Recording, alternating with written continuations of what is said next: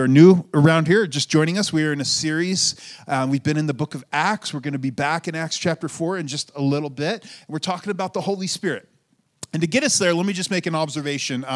Something I find amusing is people's sort of visceral reaction and fear of tiny things, like spiders. Anybody? You know who you are, right? Yeah, I find it amusing. Like, I'll be at home sometimes, and there'll be just a guttural, like, bloody murder scream from the other side of the house, and I come running in thinking somebody's dead, and there was, like, a spider. You know? I'm like, okay. But then I got to admit, sometimes, guys, we're not scared. We just get startled, right? At least that's our story, and we're going to stick to it. I remember one time I see a little thing dart out of the side of my eye. It was a mouse, and I heard this little, like, squeal come out of my throat. I'm not proud to admit it. I was just startled. That was all. I wasn't scared. Actually, it's funny. We have this cat that's, I've told the story before. It's supposed to be an outdoor cat, but then there was a mouse that was in the house, and I let the cat in, and now that the cat no longer lives outdoors. I should have seen that one coming. But I didn't.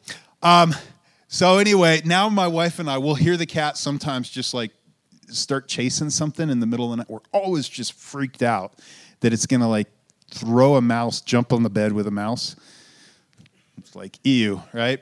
Now, sometimes we're scared of a little bigger things in life. I remember as a kid, I was a little scared of bears. We used to go camping. And anybody scared of bears? Have you noticed this weird thing when you're camping that you crawl in that tent and zip up that like 0.6 millimeter tent fly and all of a sudden you feel safe?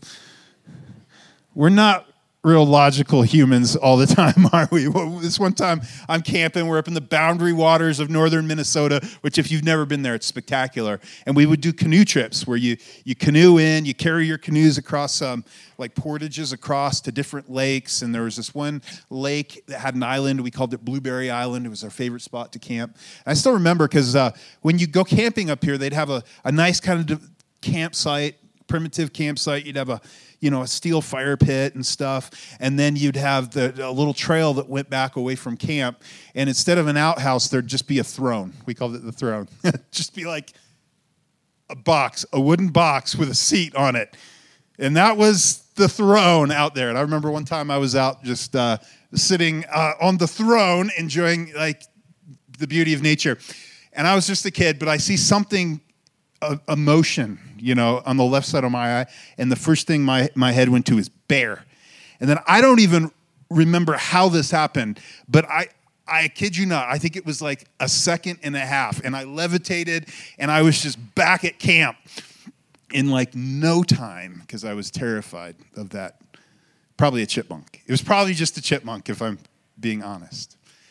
So I think we can all identify with either being scared, or at least guys with being startled, right? Now, one of the things that Jesus instructs and taught most often as you read through the Gospels is a little instruction.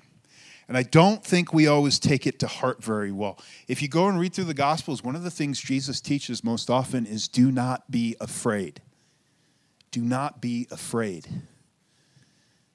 In fact, He gathers his guys up one time in the book of Luke, and he tells them this. He says, I tell you, my friends, do not be afraid of those who kill the body, and after that can do no more. Now, if you're like me, you're thinking, Jesus, do you hear what you just said? Don't be afraid of those who can kill me? That's kind of the biggest fear normally we as humans suffer with, isn't it?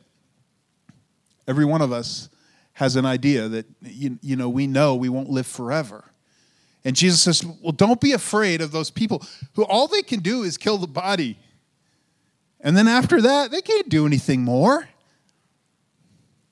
He says, I'll tell you what, here's whose opinion you need to weigh more heavily. He says this, I will show you whom you should fear.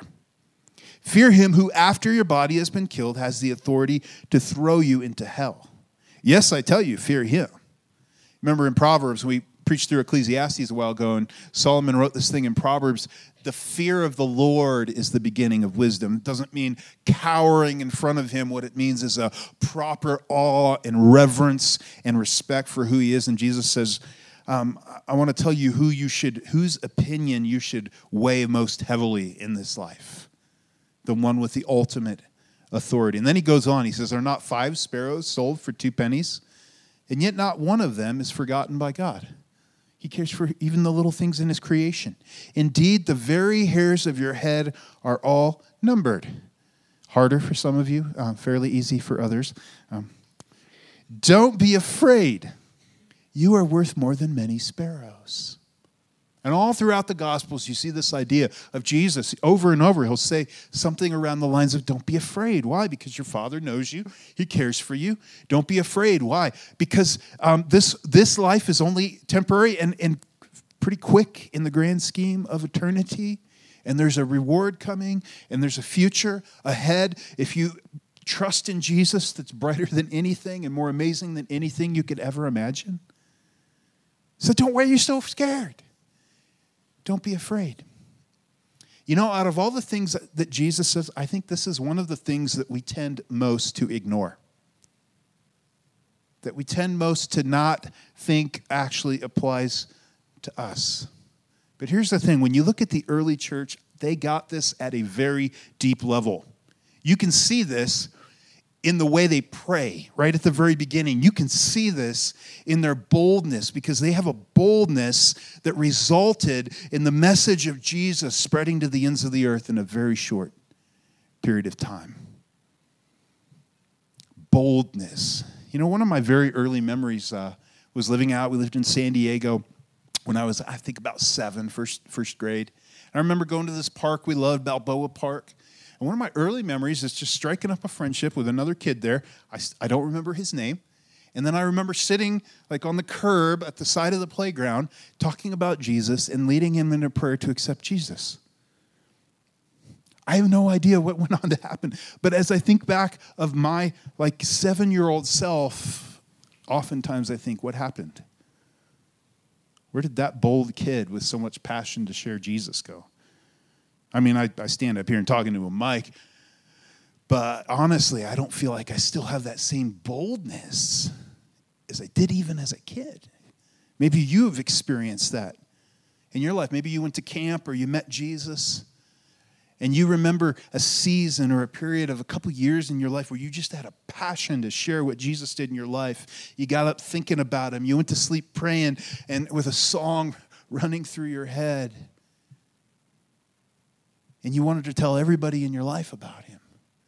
There was a boldness that you experienced. And I think a couple things happen as we get older. Number one, I think we lose the simplicity of our faith. That childlike faith. We get busy, don't we? I mean, if most of us are honest, we're just so busy and distracted. And there's so many little minutia details that we're trying to take care of that for many, it feels like God is often the last thing on our hearts or minds, I think.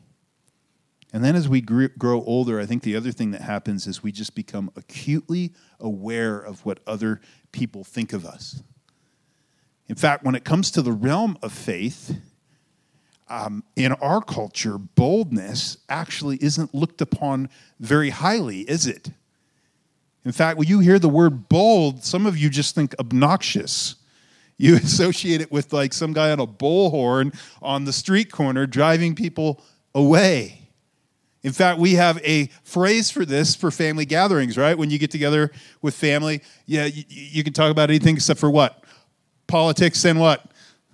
Yeah, you know it. Boldness isn't looked upon very highly. And part of that is because everybody knows a story of some bold person who isn't very winsome. Have you heard that word, winsome? Here's what that means. It means attractive or appealing in appearance. Winsome. Character. Appealing character. You hear bold, you think obnoxious. But bold doesn't have to mean weird or obnoxious. In fact, in the early church, you see this amazing thing. They were bold. Oh, they drove some people away, like the religious leaders who did not want to hear their message. But for so many who heard the message, there was something about them that was so winsome. It drew so many to Jesus. And so if you have your Bibles, let's dive on in to Acts chapter 4, and we're going to see a prime example of this boldness resulting in winsomeness, okay? And so just to catch you up, if you're joining us for the first time, we see Peter and John, two of Jesus' closest guys. They're used in healing a guy who was lame from birth. And after this happened, it was a notable miracle. And we talked last week, I shared a book, Miracles Today, by Dr. Craig Keener, who's surveyed history and modern history and medically documented miracles and all kinds of things. And we actually had some time last week where we prayed together. And it's so cool because we've heard just since last week, since we did that, some really cool answers to prayer. Some of them are a little personal. I don't have permission to share them, but let me just say some really cool answers to prayer, okay? And so let's keep praying as a church. Let's keep anticipating what God would do as we approach his throne of grace and pray together. A doctor friend that comes last night was telling me, he pulled me aside and told me he's like, I got to tell you my one like medically verified miracle story that I personally saw. It was so cool. God is doing amazing things still today. Now, after Peter and John are used in this way, they're rewarded by getting thrown in jail overnight. And then the next day they're out, and the religious leaders are just grilling them, asking them, "How did you do that? How did this happen?" And at that point, Peter, with incredible boldness, addresses the same guys who falsely accused Jesus and stirred the people up to chant, "Crucify him, crucify him." And here's what he says, and we're going to pick up a few verses that we read last week and then continue on. It says this: "Then Peter, filled with the Holy Spirit." So see, here you see another example, as you see multiple examples throughout the scripture of the Holy Spirit filling or empowering, coming upon someone in a special way to accomplish what they need to. And in this case, it brings a special boldness and ability to speak to Peter. And here's what he says: "Rulers and elders of the people, if we are being called to account today for an act of kindness shown to the man who was lame and are being asked how he was healed, then know this, you and all the people of Israel. It is by the name of Jesus Christ of Nazareth, whom you crucified, but whom God raised from the dead, that this man stands before you healed." Wow, that's bold. And then he goes on, he says this: "Jesus is the stone you builders rejected, which has become the cornerstone. Salvation is found in no one else, for there is no other name given under heaven by which we must be saved." And you think, wow, Peter, that is bold. Peter, that's bold. But he's just quoting what Jesus said, right? "I am the way, the truth, and the life. No one comes to the Father except through me."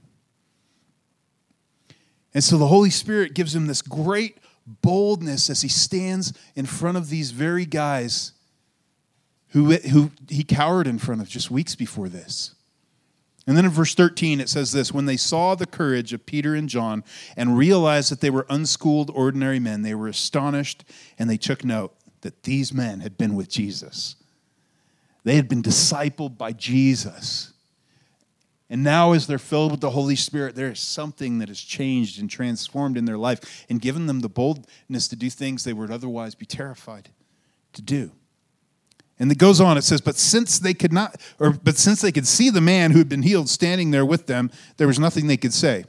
So they ordered them to withdraw from the Sanhedrin, the ruling council, and then conferred together. "What are we going to do with these men?" they asked. "Everyone living in Jerusalem knows they have performed a notable sign, and we cannot deny it.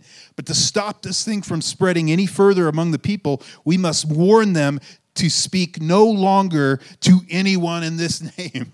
They're like, there's lots of public pressure here. We can't punish them. I mean, the dude's standing right there. But let's threaten them. We'll threaten them. We'll scare them, and that'll stop them. And it says, "Then they called them in again and commanded them not to speak or teach at all in the name of Jesus. But," listen to this, "Peter and John replied, 'Which is right in God's eyes, to listen to you or to him?'" Good question, huh?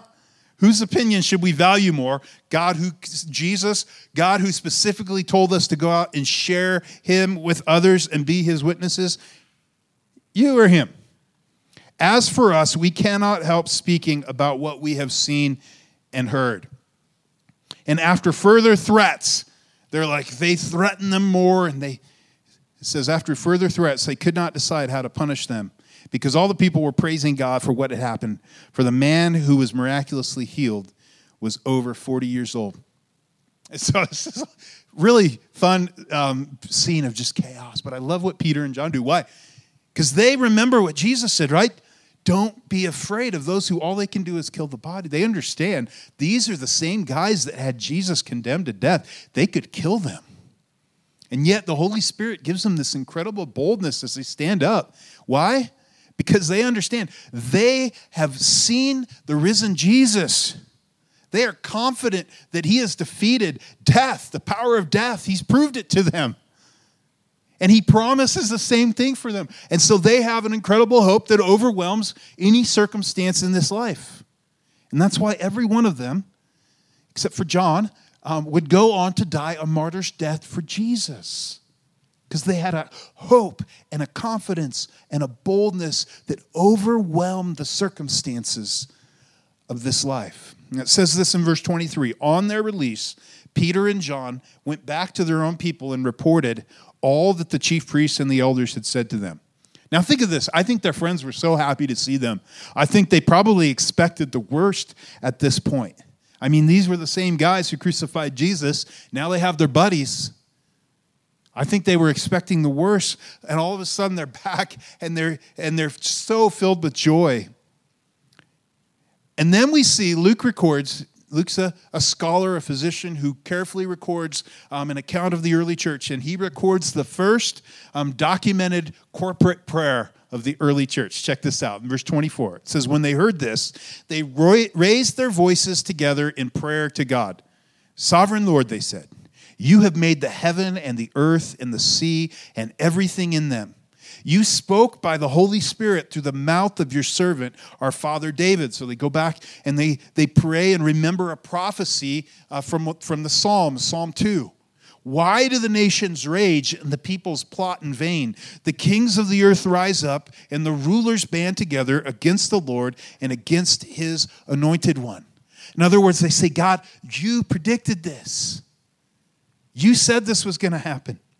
He goes on, indeed, Herod and Pontius Pilate met together with the Gentiles and the people of Israel in this city to conspire against your holy servant Jesus, whom you anointed. They did what your power and will had decided beforehand should happen. They have a recognition here. God, you weren't caught off guard. None of this happened outside of your purposes. You were in control.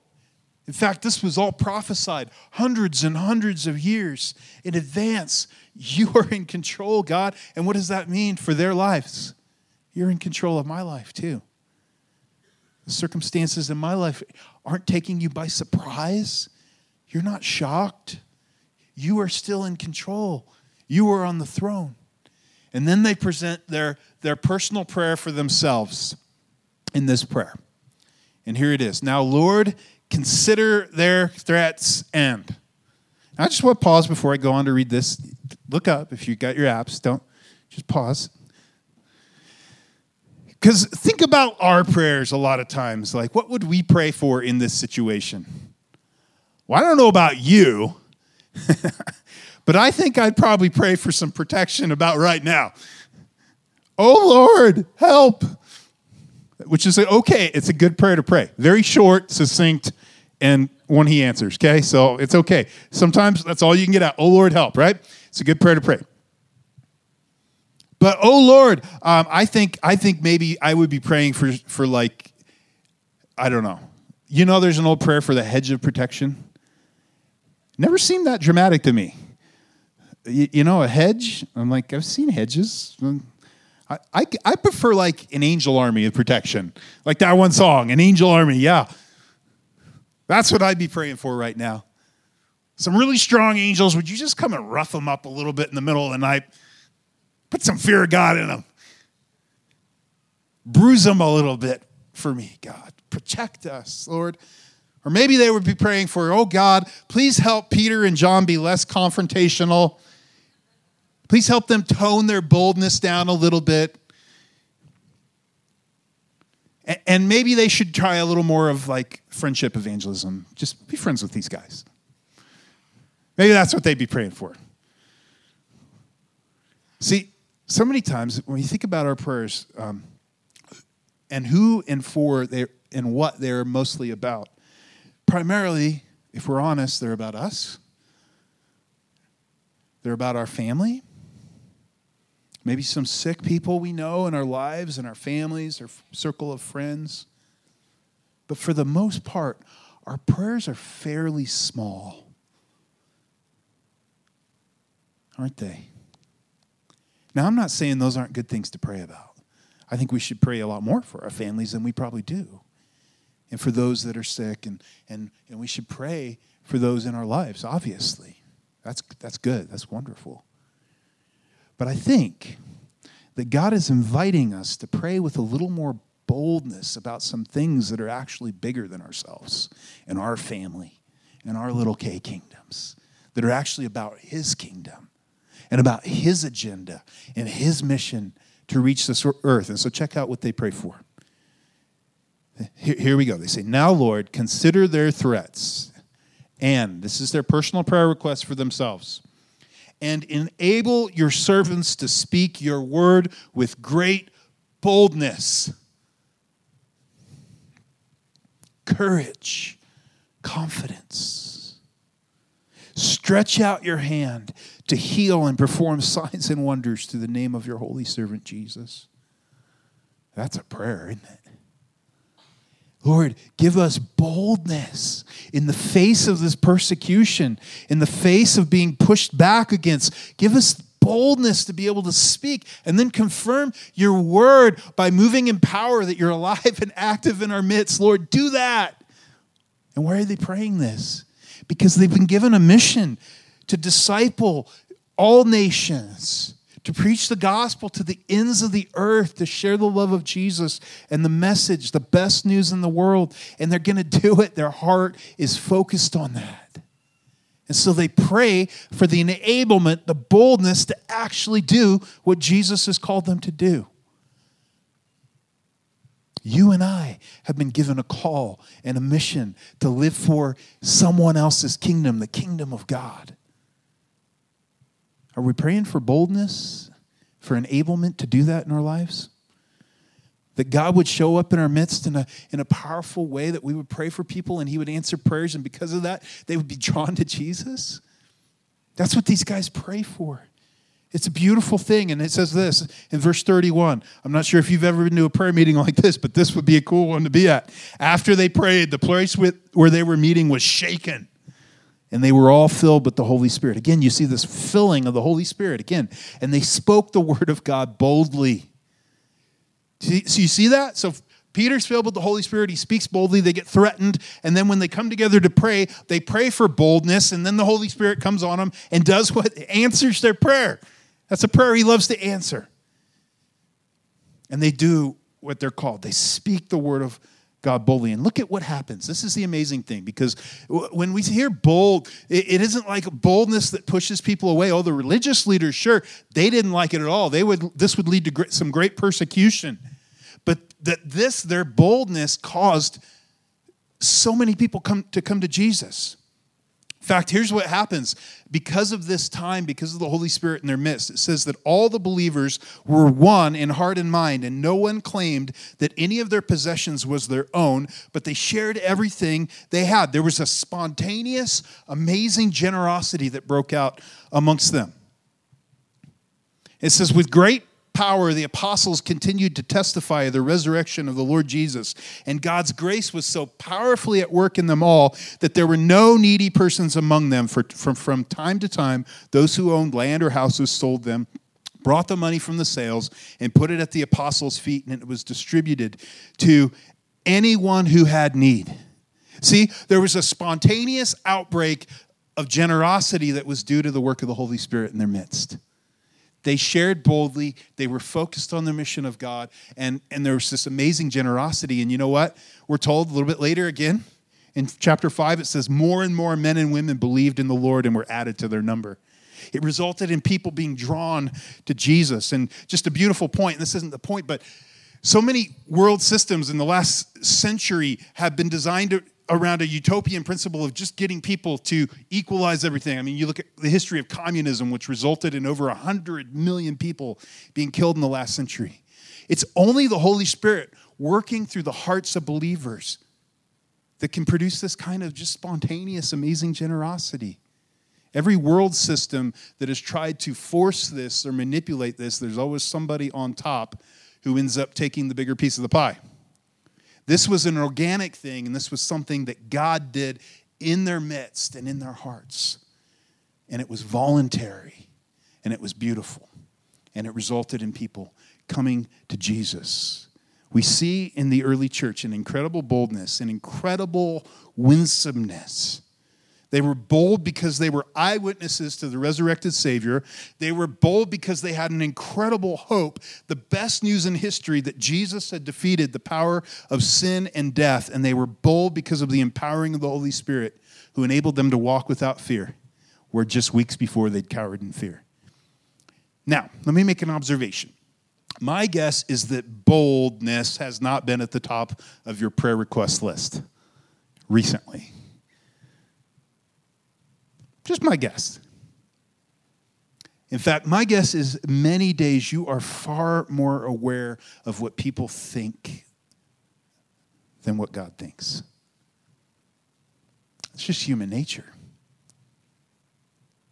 So many times, the opinion of others, I mean, just look at your habits sometimes around social media and ask yourself, am I far more concerned about what God thinks or about what others think in my life? So with the remainder of our time today, I just want to share a few more passages, very short little passages, about what the Holy Spirit can and wants to do in us when it comes to boldness. Because faith comes by hearing, hearing by the word of God. And here's what the Holy Spirit wants to do in your life and in my life when it comes to boldness and inspiring a boldness that would be winsome and drawing others to Him. Paul says this in 2 Timothy. He says, "For God has not given us a spirit of fear, but of power, of love, and a sound mind." That thing that shrinks back when we're given an opportunity that we feel maybe God prompting us to take to talk about Jesus, and there's that fear thing that rises up, that's not God. The Holy Spirit gives us a boldness, a spirit of power and of love to love others enough to step out and obey and move in the way He's calling.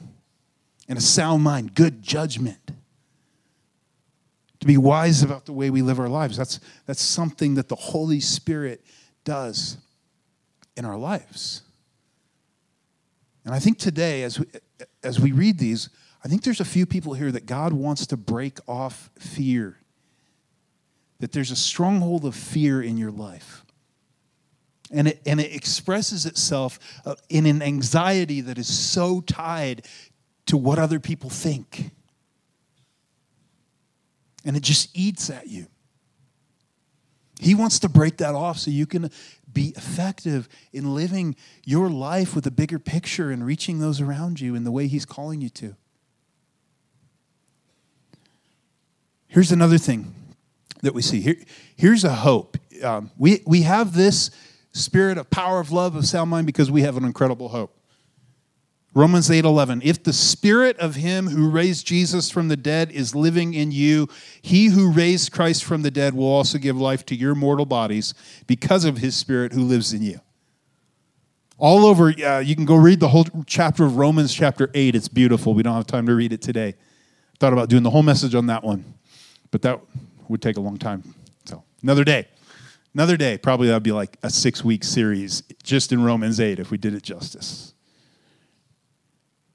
But he says the same Spirit who raised Jesus from the dead is living in you.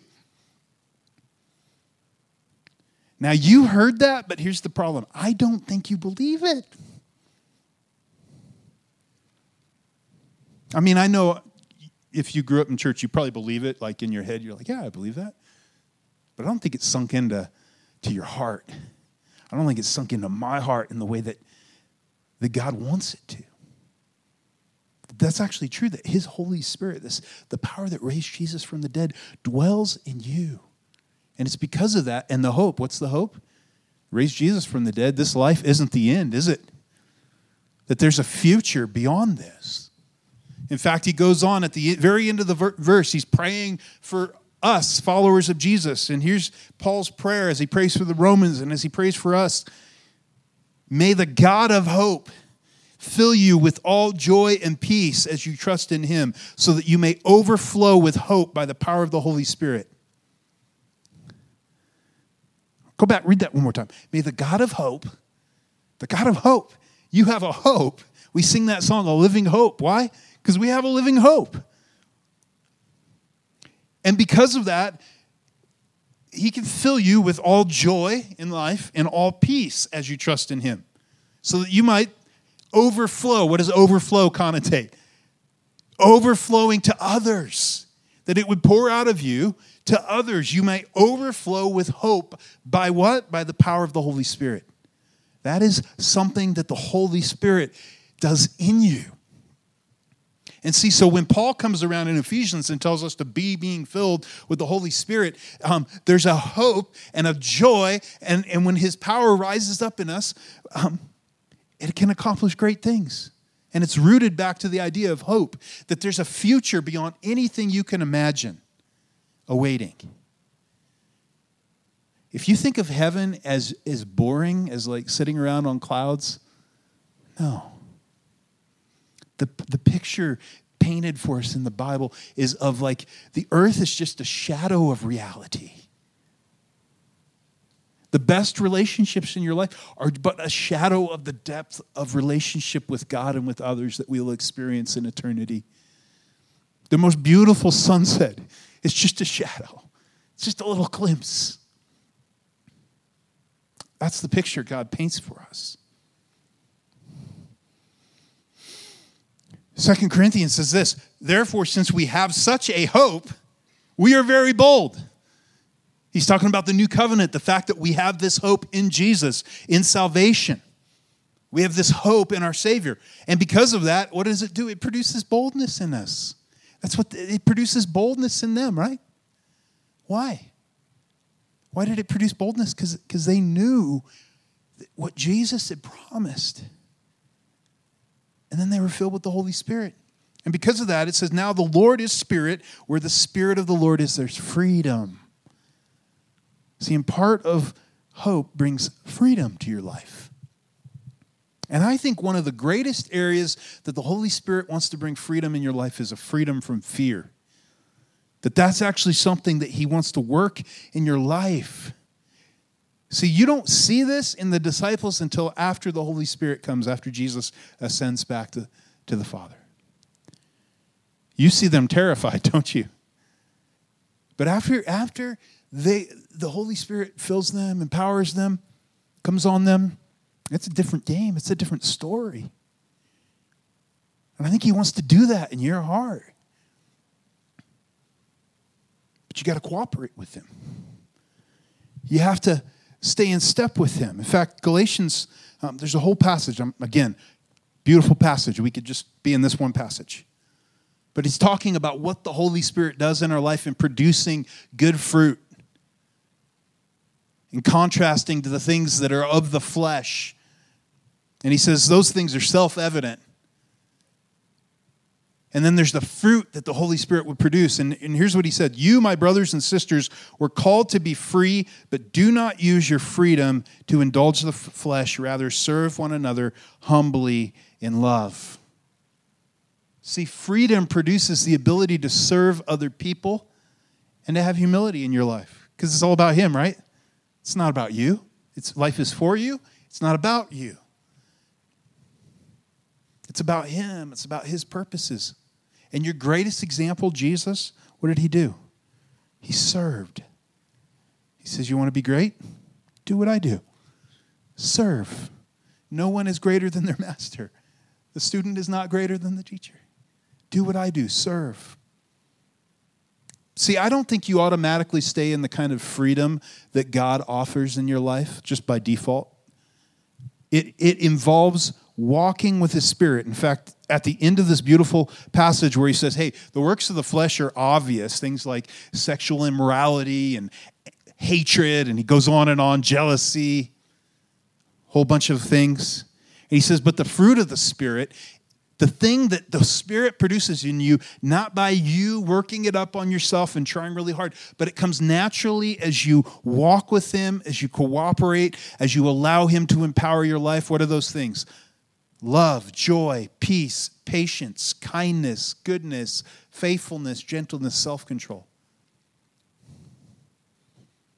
They come naturally. He produces those kinds of things in your life. And this section concludes, he says this, since we live by the Spirit, let us keep in step with the Spirit. And this is a big idea, because the idea here is the Holy Spirit is leading us and guiding us and saying, stay in step with me. And our job is just to discern where he's taking us and to stay empowered and in step with him. And when we start getting out, we come back in. You know what? You know one of the reasons I believe that nobody stays like in this sort of free from fear of man thing on their own. You know Peter? Paul talks about this in Galatians. Peter, who's so bold. A while later, he's up and Gentiles have come into the church. And he's hanging out with them, and he's like one of the prime guys that brings them in and shares about how the Holy Spirit's moving in their lives too, and they receive the faith, and everybody's excited. And then these like cool kids come up, the clique from Jerusalem. Some time later, some time goes by, and they're up north. And some kids from Jerusalem come up. This is my paraphrase. And all of a sudden, he quits hanging out with all these Gentiles. And Paul actually stands up and says, I rebuked Peter. Think about that, rebuking the dude, right?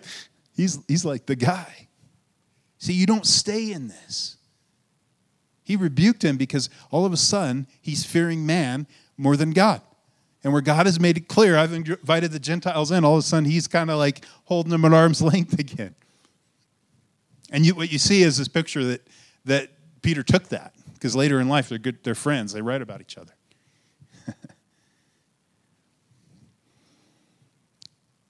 You don't naturally. We have to stay in step with his Spirit. You have to seek him in prayer. You have to ask him to fill you, to allow your life to be controlled by him, to receive your power from him. This is an ongoing habit that people who have followed Jesus closely for millennia now have found powerful in their lives as they seek God alone in prayer and corporately when we come together, as we sing, as we lift him up, as we allow others to encourage us and speak into our lives by his Spirit and through the word. But we invite and we say, Holy Spirit, I want to stay close to you, being led by you. And that's how I'm going to not be afraid. Otherwise, I'm just going right back into it, finding my life controlled by what other people think, seeing no boldness in my life for Jesus. I've got one more scripture I want to read you. It's out of Ephesians, about what the Holy Spirit produces in our lives when we walk with him. Here's another prayer that Paul is praying for us, and here's what he says. I pray that out of his glorious riches he may strengthen you with power through his Spirit in your inner being. See, this happens within you. It's not an external change. It's something that happens within. So that Christ may dwell in your hearts through faith. And I pray that you, being rooted and established in love, may have power together with all the Lord's holy people to grasp how wide and long and high and deep is the love of Christ. And to know this love that surpasses knowledge, that you may be filled to the measure of all the fullness of God. Think about that. That you would know such an overwhelming love for you. That you would have somehow in your spirit comprehend what your mind cannot. That he loved you enough that he gave his life for you. that he wanted you part of his family, that he knew everything about you, everything you'd done before, and everything you're going to do. And he still loves you that much. And he says it's by the Spirit that he can do that not just in your head, but he can make that real in your heart to such a level that it allows you to live in the fullness of God, out of the overflowing abundance. And here's how he concludes it. This is, again, one of my favorite verses in the Bible. Now to him who is able to do immeasurably more than all we ask or imagine, according to his power that is at work within us, to him be the glory in the church and in Christ Jesus throughout all generations, forever and ever. Amen. See, it's walking this out. It's his power through you that can do immeasurably more than we ask or think.